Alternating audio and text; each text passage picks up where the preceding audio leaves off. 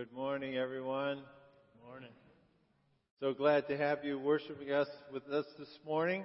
For those of you who are in the building, I welcome you. Those of you who are joining us online, we welcome you too. And we are honoring mothers today. So if you are a mother, we honor you. If you have a mother, we honor your mother. We're going to start our service with a song that mothers really enjoy, Days of Elijah. For that matter, everybody enjoys Days of Elijah. So we're going to get our service started with that. So if you're able, please stand and let's worship our God today.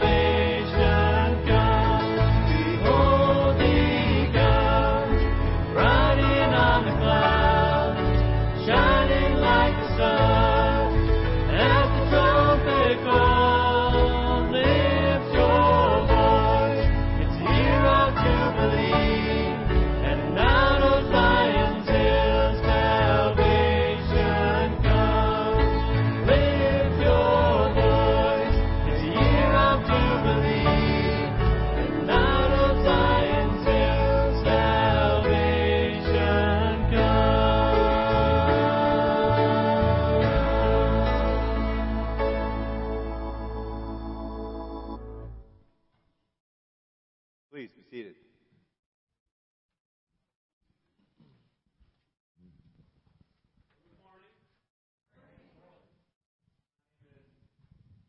Tim, I'm one of the pastors here, and it's good to be with you this morning as we celebrate Mother's Day. So if you are here, you're a mother, we do want to extend a happy Mother's Day to you. And on your way out, you'll see there are flowers on the back table. On your way out, I invite you to grab one of those on your way out. It's a kind of a token of our celebration of motherhood. So if you're new or you're visiting, in the seat back in front of you, there's a little card. If you want to pass on any information about yourself to us, give us your name, information. We'd love to just kind of know about you and be able to touch base with you. So there's a card there for you to do that. You can drop it in the offering boxes that are on the back wall on your way out.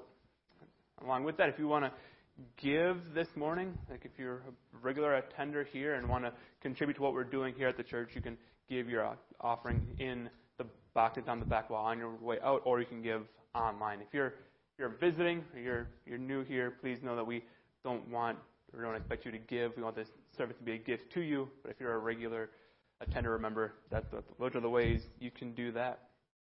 A couple of announcements. In your bulletin, you see on the back or on the inside, there's a couple events coming up involving kids that need or we're looking for volunteer for. One is VBS, right? So it's an opportunity to really bless the families of this church by putting on a great program and families of the community, right? To put on a great program for our kids that's fun and also teaches them about God. So if you want to sign up for that, there's a sign-up sheet downstairs, or you can talk to Sherilyn and she'll be happy to connect you with a place to serve. Similarly, we have our Fun Club Carnival coming up soon that we could use be volunteers to help run games for. And so if you are interested in that, you can talk to Anne. She can plug you in with that. So again, it's good to be with you this morning as we celebrate both Mother's Day and all that God has done for us. Will you pray with me?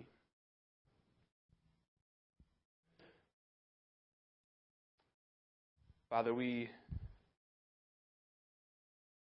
come and we thank you this morning for mothers and the way you've worked and you've given them unique roles in each of our lives to be involved in our lives. The way you've gifted mothers to raise children. All that you do through them, you give them a weighty and an important task, and you've gifted them to us to do that. We're raised you for mothers. We just thank you for the work of people throughout this church who are in various ways serving and blessing people throughout our own church and throughout the community. We praise you for the work you're doing in the lives of people to draw them to yourself. We thank you for this opportunity to gather here and to praise you and to bring glory to your name and to sing praises to you. We pray that as we come this morning, as we sing and as we hear your word, that you would work in each of our hearts to draw us closer to you, to reveal yourselves to us, and to change us more and more into the image of your Son. We just pray for the work you're doing throughout the world this morning and at all times, that you would bring glory to your name through churches and different ministries that are working throughout the world this morning. God, would you right now calm and work in our hearts to focus on you, that we could sing glory to your name this morning. In Jesus' name, amen. Let's continue to worship in song, and I give you permission to stay seated, but if you feel like you want to stand, I give you permission for that too.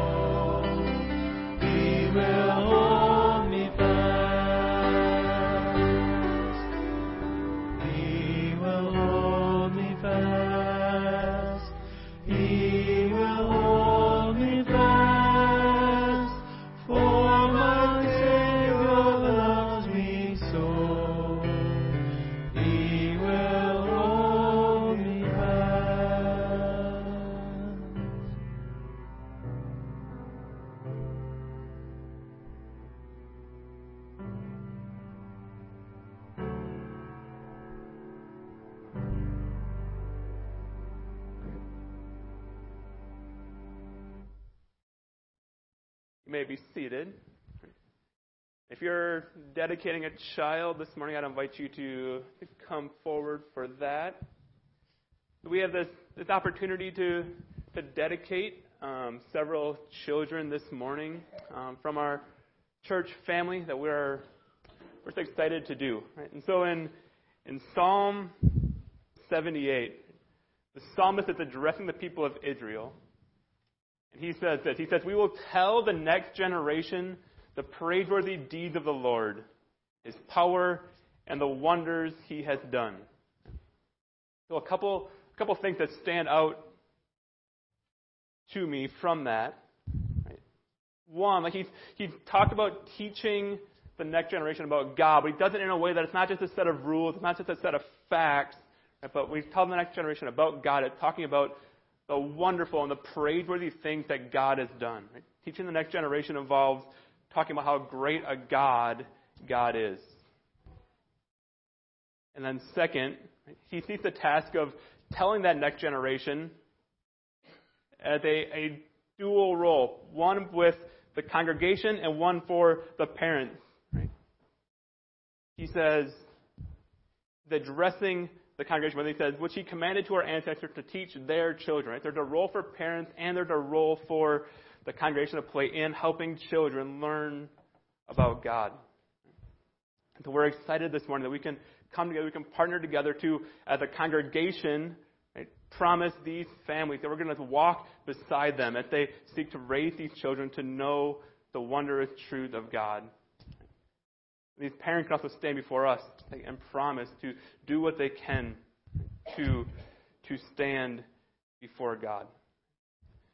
So in a minute, I'm going to lead us as a congregation, and I'm going to ask you a few questions about promises you can make to these parents that they seek to raise their children to know God.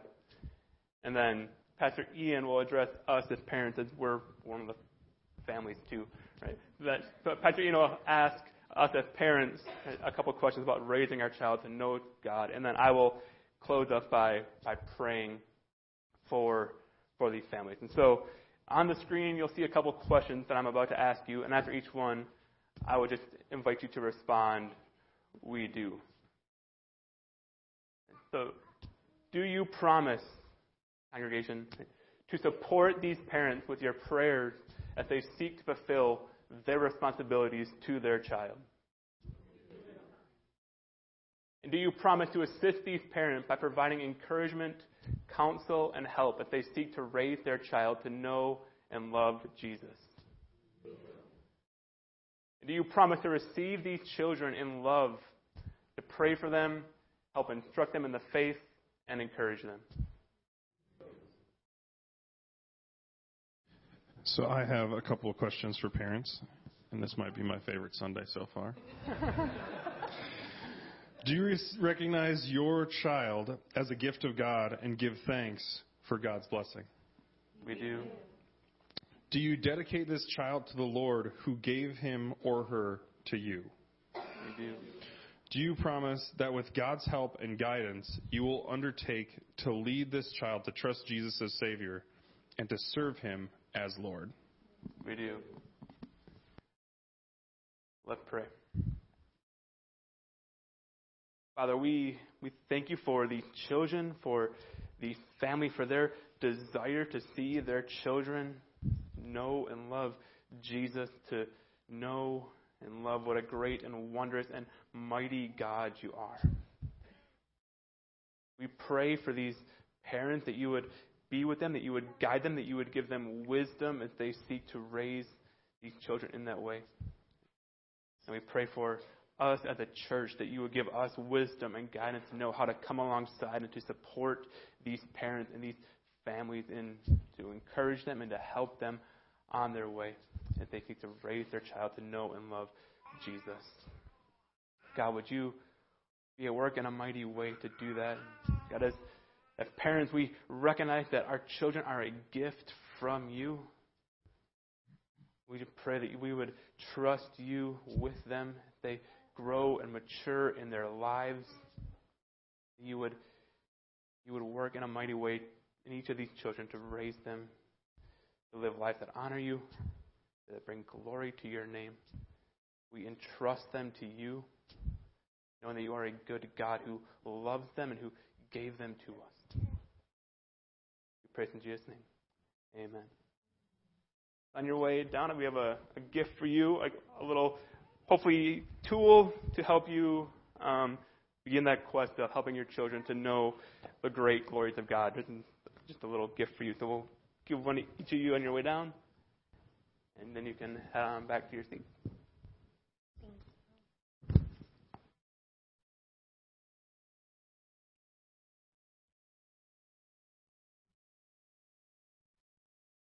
So we'll continue our worship in song. We're going to celebrate communion, remembering the Lord's Supper, specifically his death on a cross in our place. And so we're going to sing together, "You Are My King," and we'll hear the sermon, and we'll have communion after that.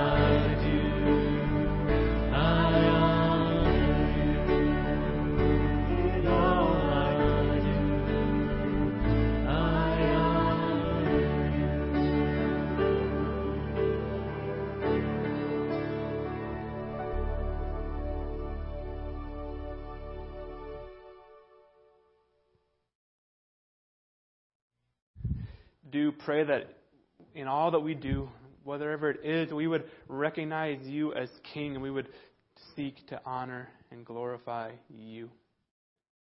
Praise in Jesus' name. Amen. You may be seated.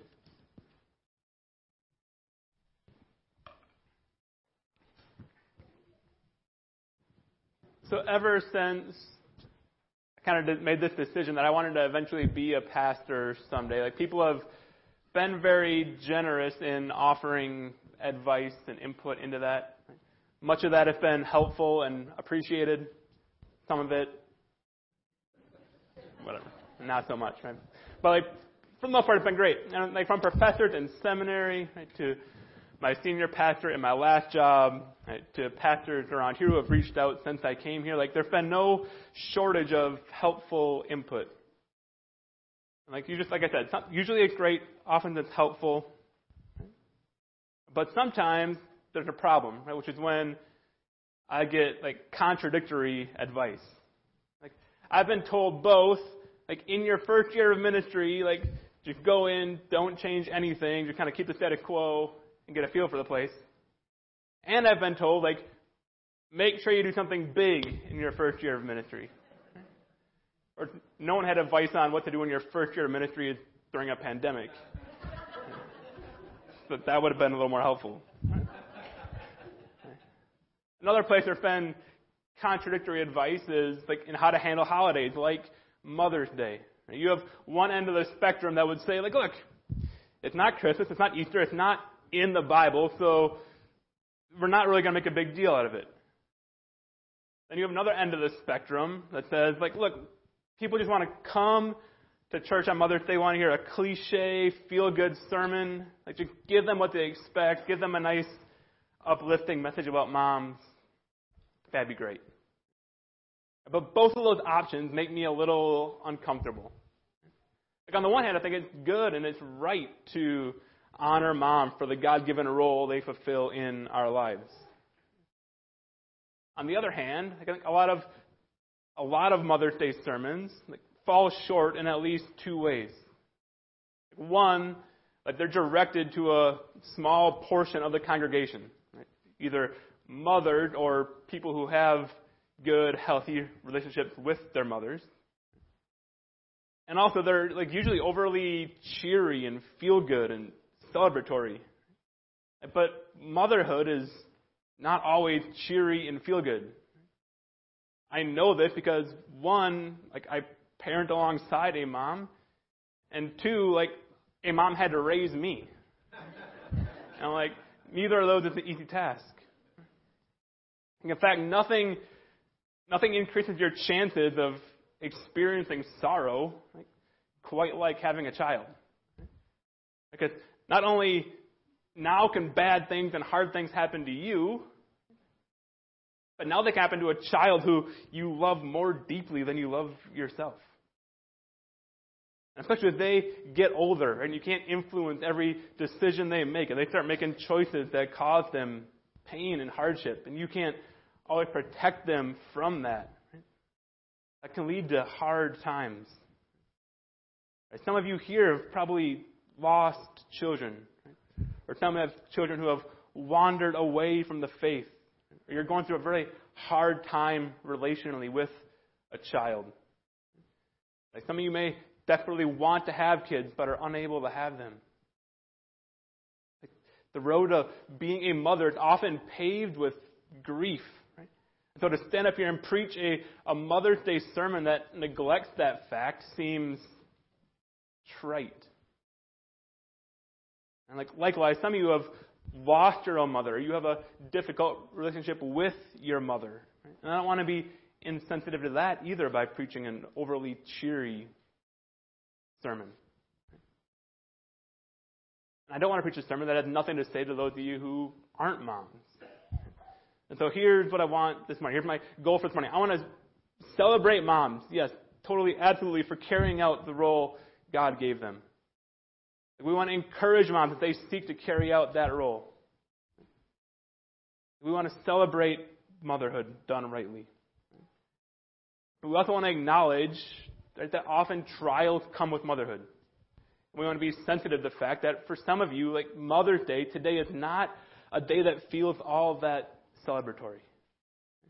That maybe today is really a day of hardship and mourning for you. And so my hope this morning is to preach a sermon that honors and encourages mothers in the highs and the lows of that role. and preach a sermon that has something to say to all of us, regardless of our life circumstances. And to do that, we're going to start a series through the book of Ruth this morning. A story about two mothers. One woman who's a mother from the very beginning, and one who becomes an important mother later on. And so the two women are Naomi and Ruth. And so we're going to spend the next 4 weeks, the rest of May, walking through this book. We're going to start in chapter 1 this morning, and what I want us to see this morning in particular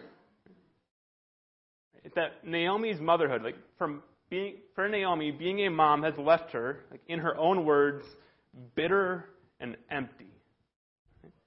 And perhaps some of you can relate to that this morning.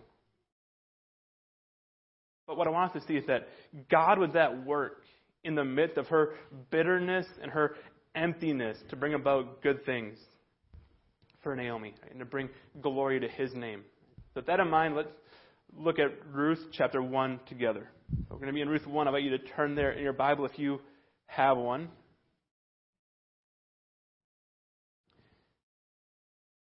Starting in Ruth chapter 1, verse 1, we read, "In the days when the judges ruled, there was famine in the land."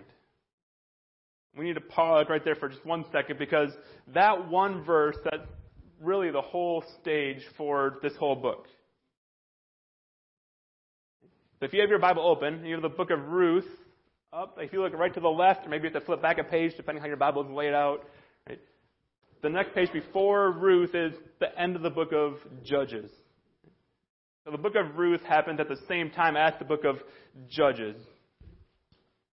And the book of Judges ends with these words. "In those days, Israel had no king. Everyone did as they saw fit." That pretty much sums up what it was like to live in Israel during the time of Ruth. Everyone did what was right in their own eyes. There was no fear of God. Things were dark in Israel during that time. So this book starts from the very beginning showing us the failure of Israel. And it's true, the book of Judges has this kind of cycle of highs and lows. So the people would start out being disobedient, not obeying God, and so God would punish them. And the people would cry out to God for rescue from their punishment, and God would send a rescuer or a judge who would save them, and things would be good for a while. But then because things were good, the people would get content and self-satisfied, and they would start to be disobedient, and the cycle would start all over again. So there's some good moments in the book of Judges, but by and large, most of Judges is a dark time. And we can be confident that the book of Ruth starts during one of those dark, disobedient times, because, as verse 1 tells us, there's famine in the land. And often, famine is one of God's means of judging His people throughout the Bible. One writer says this about the time of the Judges. He says, "It was an era of frightful social and religious chaos. The book of Judges teems with violent invasions, apostate religion, unchecked lawlessness, and tribal civil war." So that's the world that the book of Ruth takes place in. Not a great time to live in Israel. Things are bad for most people. And the author of Ruth zooms in and focuses in on this one family and how they live out their life in the midst of that trouble. The author of Ruth wants us to see that even in the midst of sinfulness and rebellion, God still loves His people. God is still working out His plan to save them. And to help us see that, He zooms in on this family of a man named Elimelech and a woman named Naomi. As we continue to read, we read this. "So a man from Bethlehem in Judah, together with his wife and 2 sons, went to live for a while in the country of Moab. The man's name was Elimelech, his wife's name was Naomi. The names of their 2 sons were Mahlon and Chilion. They were Epaphrodites from Bethlehem, Judah. they went to Moab and lived there. There's a couple ironies in these verses that we don't see because we don't know Hebrew. But one is that, like, Bethlehem in Hebrew means house of bread. So this family from Bethlehem, from the house of bread, is forced to flee because there's no bread, because there's famine. There's irony there. And second, Elimelech means my God is king. But instead of staying and trusting his God who is king to provide for him, he embodies the spirit of the era of the judges and does what is right in his own eyes. And he flees God's promised land. Now, the passage isn't totally clear. Like, if possible, like, things are just so bad, he had no choice but to flee. He had to go find food somewhere. But he certainly didn't have to go to Moab. In fact, that's the last place he should have gone. That the Moabites did not have a good relationship with the people of Israel. Like, they originated out of an incestuous relationship with Lot and his older daughter. Right? The Moabite king Balak, right? He had hired Balaam to curse Israel when they came out of Egypt. Right? The talking donkey story. Right? And then, like, the women of Moab had been a stumbling block for the Israelites. They had seduced men to worship false gods. Like, the law is clear that the Israelites, because of these things, should have nothing to do with Moab. Here's how Deuteronomy 23 puts it. No Ammonite or Moabite or any of their descendants may enter the assembly of the Lord, not even in the 10th generation. For they did not come out to meet you with bread and water on your way when you came out from Egypt. And they hired Balaam, son of Beor, from Pethor in Aram Naharim, to pronounce a curse on you. Do not seek a treaty of friendship with them as long as you live. So here's this man whose name is, my God is king, and he's fleeing God's promised land to go to the land of God's enemies. And he's doing that because his hometown of Bethlehem, the house of bread, literally has no bread. The irony is strong, and the irony shows us that things are not as they should be. Something is broken here. But things go from bad to worse in verse 3. Verse 3 says, Now Elimelech, Naomi's husband, died, and she was left with her 2 sons. They married Moabite women, one named Orpah and the other Ruth.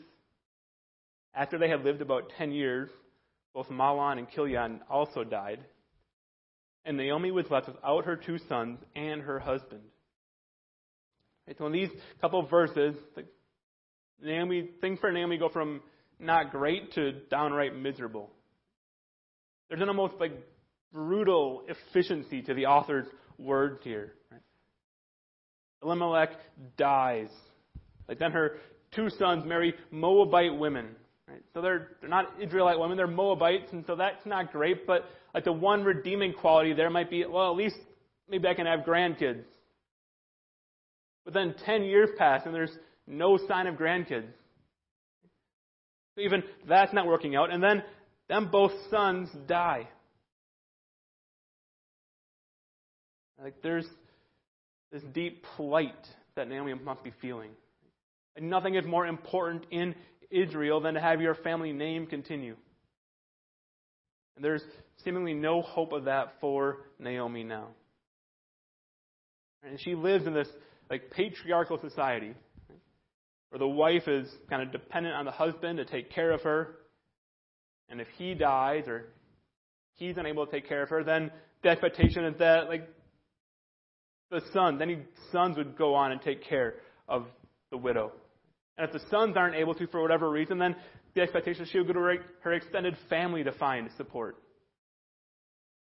But here's Naomi, who in the course of 10 years has lost her husband, has lost both her sons, and is now living in a foreign land far from any extended family. She's in a truly desperate place. And so her only course of action is to return to Israel and hope that someone will come to her aid. So we'll come back in a minute to look at all that takes place with Orpah and Ruth as Naomi decides to make that trip back to Israel. But I want to fast forward a little bit in the story just so you can hear from Naomi's own mouth how she feels about all that's taken place to her. Verses 19 through 21 of Ruth chapter 1 say this. So the two women went out until they came to Bethlehem. When they arrived in Bethlehem, the whole town was stirred because of them. And the woman explained, "Can this be Naomi?" "Don't call me Naomi," she told them. "Call me Mara, because the Almighty has made my life very bitter." So Naomi, right, means pleasant in Hebrew. Well, Mara means bitter. So she's saying, don't call me pleasant, call me bitter. I went away full, but the Lord has brought me back empty. Why call me Naomi? The Lord has afflicted me. The Almighty has brought misfortune upon me. So it's clear in these verses, Naomi believes in the sovereignty of God, right, and the greatness and His ability to do all things. She is not trusting in His goodness. Motherhood, the loss of her children, her life circumstances have left her feeling broken and empty, bitter. Like maybe that's you this morning. Maybe you believe in God, but as you look at your life and all you've gone through, like you're having a hard time seeing the goodness of God at play in your life. You're having a hard time believing that God has good things planned for you. And if that's you this morning, I would just invite you to remember the end of this story. In the prepare email I sent out this week, I encourage you, if you had time, read through the whole book of Ruth in preparation. I think this is part of why. Because if you had come to Naomi at this point in the story, where she's feeling bitter and empty and angry, and you had told her how it would end, I don't think she would have believed you. If you came to Naomi and said, look, I know both of your sons are dead. And I know you only have one remaining daughter-in-law, and it appears, after no grandkid for 10 years, that she's barren. I know that any hope of your and Elimelech's family line, family name continuing on seems hopeless. But then you told her, but you will have a grandson. And not only that, but your great-great-grandson will be the greatest king that Israel has ever had. She wouldn't believe you, but that's what happens. God was up to good in Naomi's life, even when she couldn't see it. Even in her darkest moments, God was laying the foundation for blessing her and caring for her. The same thing is true for each of us. No matter how dark things may seem right now or any given time, no matter how hard things may seem, no matter how bitter and empty you may feel, God is at work to bring about good purposes in your life. And His means of bringing about those good purposes may be unexpected.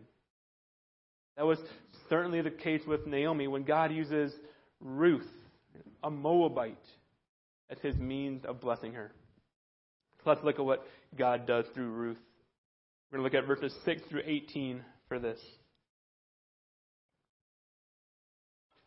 Starting in verse 6, we read, When Naomi heard in Moab that the Lord had come to the aid of His people by providing food for them, she and her daughters-in-law prepared to return home from there. With her two daughters-in-law, she left the place where she had been living and set out on the road that would take them back to the land of Judah. Then Naomi said to her two daughters-in-law, Go back, each of you, to your mother's home. May the Lord show you kindness as you have shown kindness to your dead husbands and to me. May the Lord grant that each of you will find rest in the home of another husband. Then she kissed them goodbye, and they wept aloud and said to her, We will go back with you to your people. But Naomi said, Return home, daughters. Why would you come with me? Am I going to have more sons who could be your husbands? Return home, my daughters. I am too old to have another husband, even if I thought there was still hope for me. Even if I had a husband tonight and then gave birth to sons, would you wait until they grew up? Would you remain unmarried for them? No, my daughters. It is more bitter for me than for you, because the Lord's hand has turned against me. And that just sounds, right, like sound reasoning. How could Orpah and Ruth argue with that? Like, surely it's better for them to return to Moab, to return to their extended families, than to follow this hopeless widow to Israel. And that's what, like, Orpah sees the logic. Right? So in verse 14 we read, at this they wept aloud again. Then Orpah kissed her mother-in-law goodbye. Right? And if I'm Ruth in that spot, I'm doing the same thing. Like, let me wash my hands of this situation, get out of here. Like, this woman has all kinds of problems. Let me get home to my family, see if I can make a fresh start. But that's not what Ruth does. The author says, but Ruth clung to her. And interesting, that word clung, right there in verse 14, right, it's the same word we find in Genesis when God institutes marriage. And he says, a man shall leave his mother and father and cleave or cling, right, to his wife. It's the same word. Verse 14 and verse 15. Naomi continues, look, said Naomi, your sister-in-law is going back to her people and her gods. Go back with her. But Ruth replied, some of the more famous words in the Bible, do not urge me to leave you or to turn back from you. Where you go, I will go, and where you stay, I will stay. Your people will be my people, and your God, my God. Where you die, I will die, and there I will be buried. May the Lord deal with me, be it ever so severely, if even death separates you and me.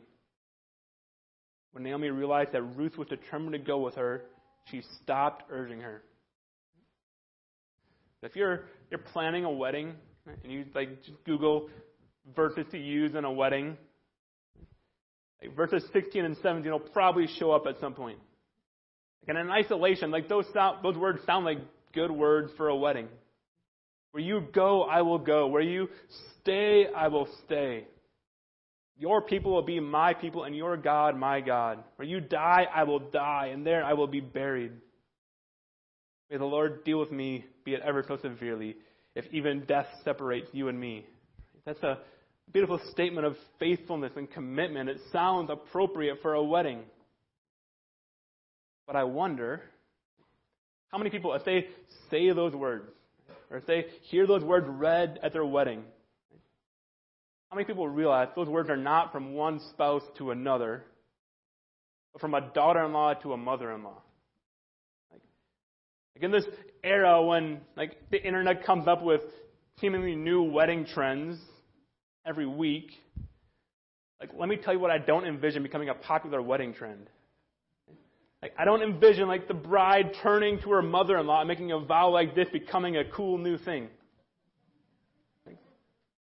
That's not how it typically works. Nonetheless, these are words of incredible declaration, or an incredible declaration of faithfulness from Ruth. Right? They point to Ruth's faithfulness.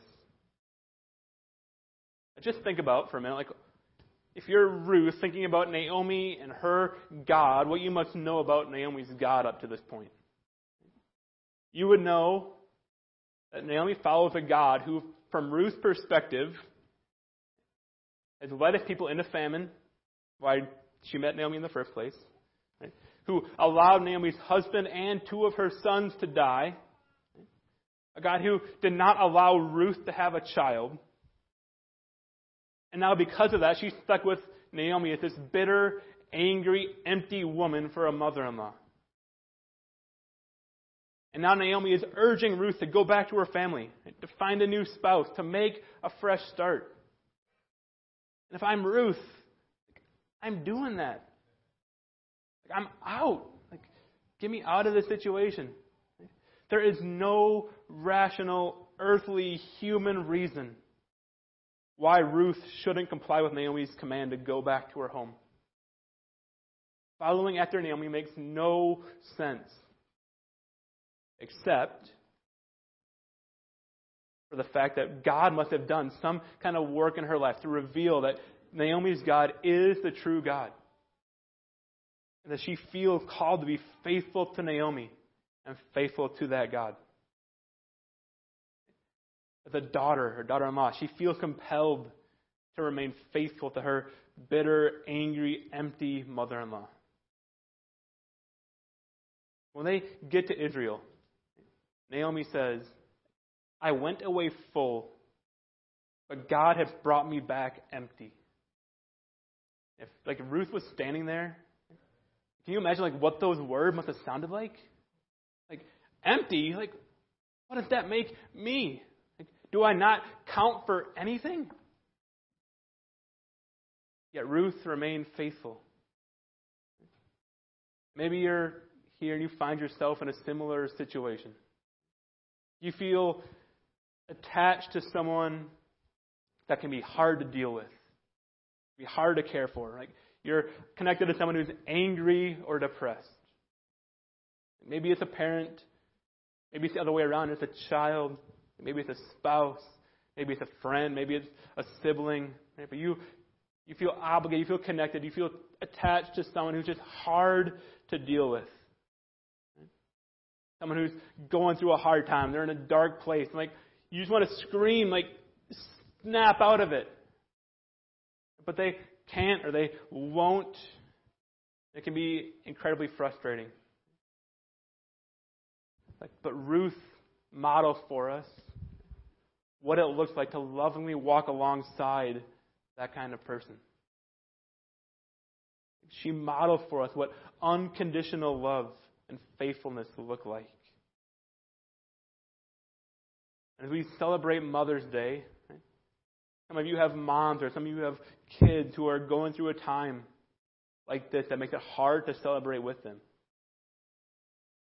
And my encouragement for you, or for any of you who are walking with someone through a hard and dark time, is to look to Ruth, who displayed remarkable faithfulness to Naomi as she walked through that dark time. And again, just as with Naomi, to remember the end of the story. At the end of the story, we see how God blesses Ruth for her faithfulness to Naomi. That because of her faithfulness to Naomi, she gets to become the great-grandmother of King David. She becomes one of two women to have a Bible book named after her. Certainly the only Moabite to have a Bible book named after her.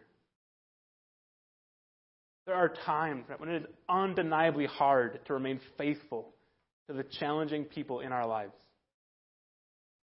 But in those moments, we must remember that God sees our faithfulness. That God knows our trials. And He is at work to bring about good even in the midst of those hard times.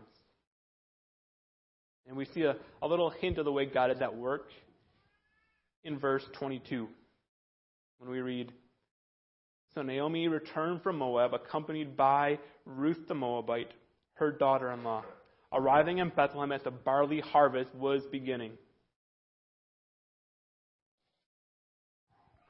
And so this verse, kind of serves as a summary of all that's taken place in chapter 1, and it sets the stage for the rest of the book.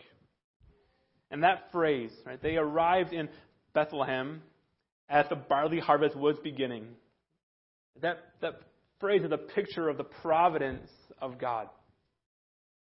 And so the word providence isn't found in the Bible, but it's nonetheless a word that has been used throughout church history to communicate something about God.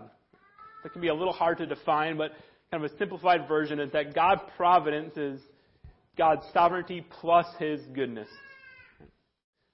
To believe in God's providence is to believe that both God is sovereign, that He can do whatever He pleases, but more than that, that He is also good, that He uses His sovereignty purposefully for His glory and for the joy of His people.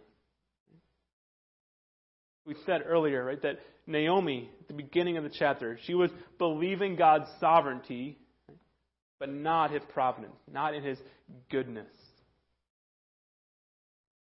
But this verse gives us a hint into God's providence in this book. And it does it by pointing in two directions. First, it points back to Israel and shows us that despite Israel's sin during the time of Judges, sin that caused there to be a famine in the land, that God did not give up on Israel. Even though Israel sinned time and time again, God did not wash His hands of Israel and say, I'm done with you. Like He gave them consequences for their sin, but He was always with them. And we see that here when there's once again, a plentiful harvest in the land of Israel. This verse also points forward. It's because of this barley harvest, right, that Ruth meets Boaz. This is Boaz who, spoiler alert, she will eventually marry. And together they will have a son named Obed. And Obed will have a son named Jesse. And Jesse will have a son named David. And after many generations, another son will be born in that same line, and his name will be Jesus.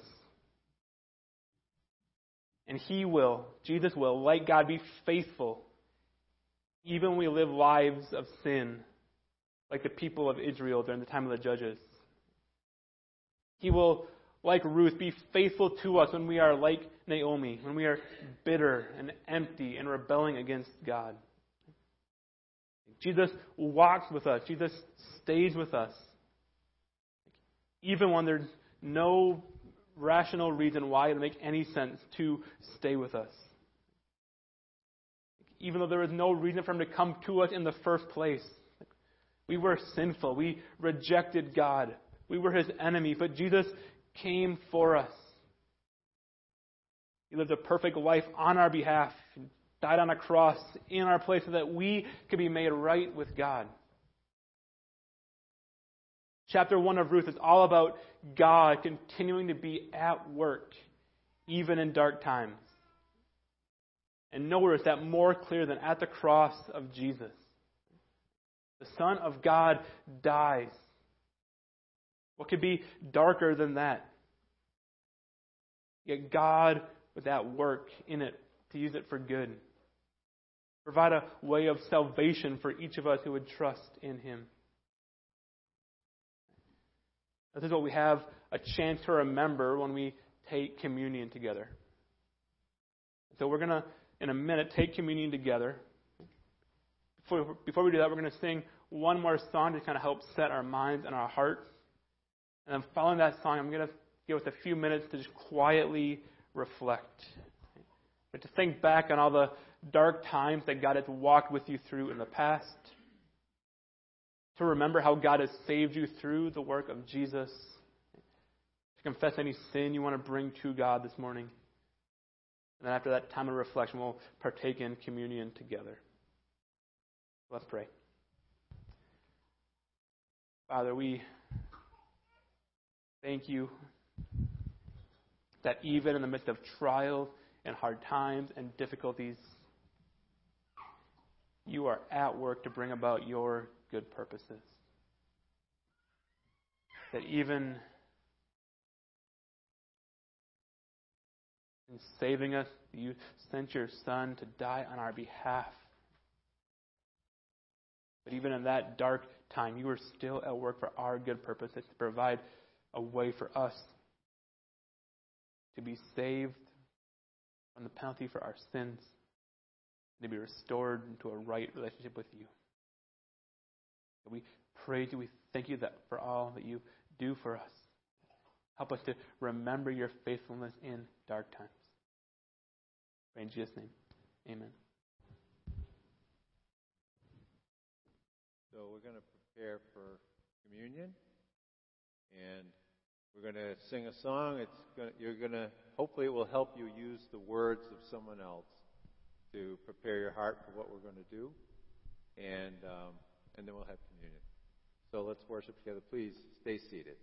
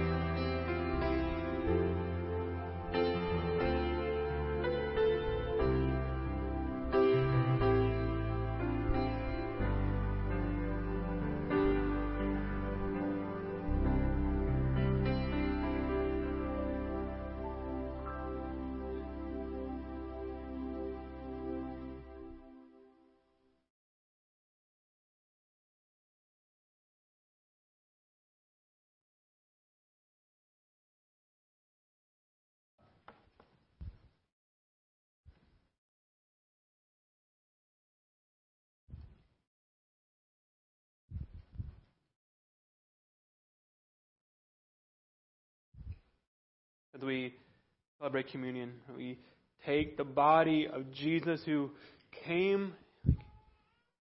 through the line, ultimately, of Ruth, right, who was faithful to God.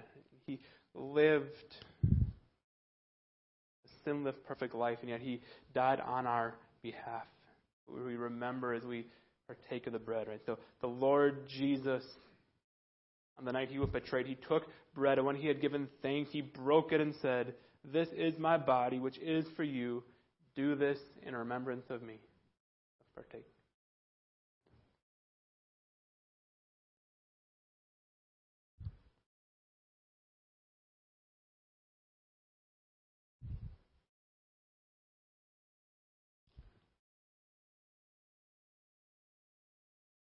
In the same way, after supper, He took the cup, saying, "This cup is the new covenant in my blood. Do this whenever you drink it in remembrance of me.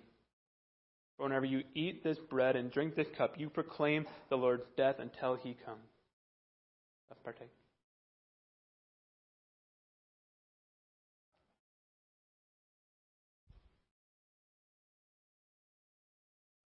Father, we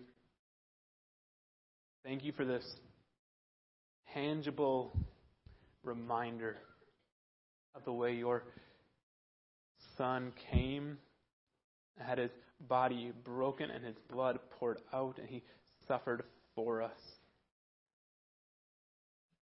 Not because there's anything worthy in us, but because of Your great love for us. By placing our faith in Him,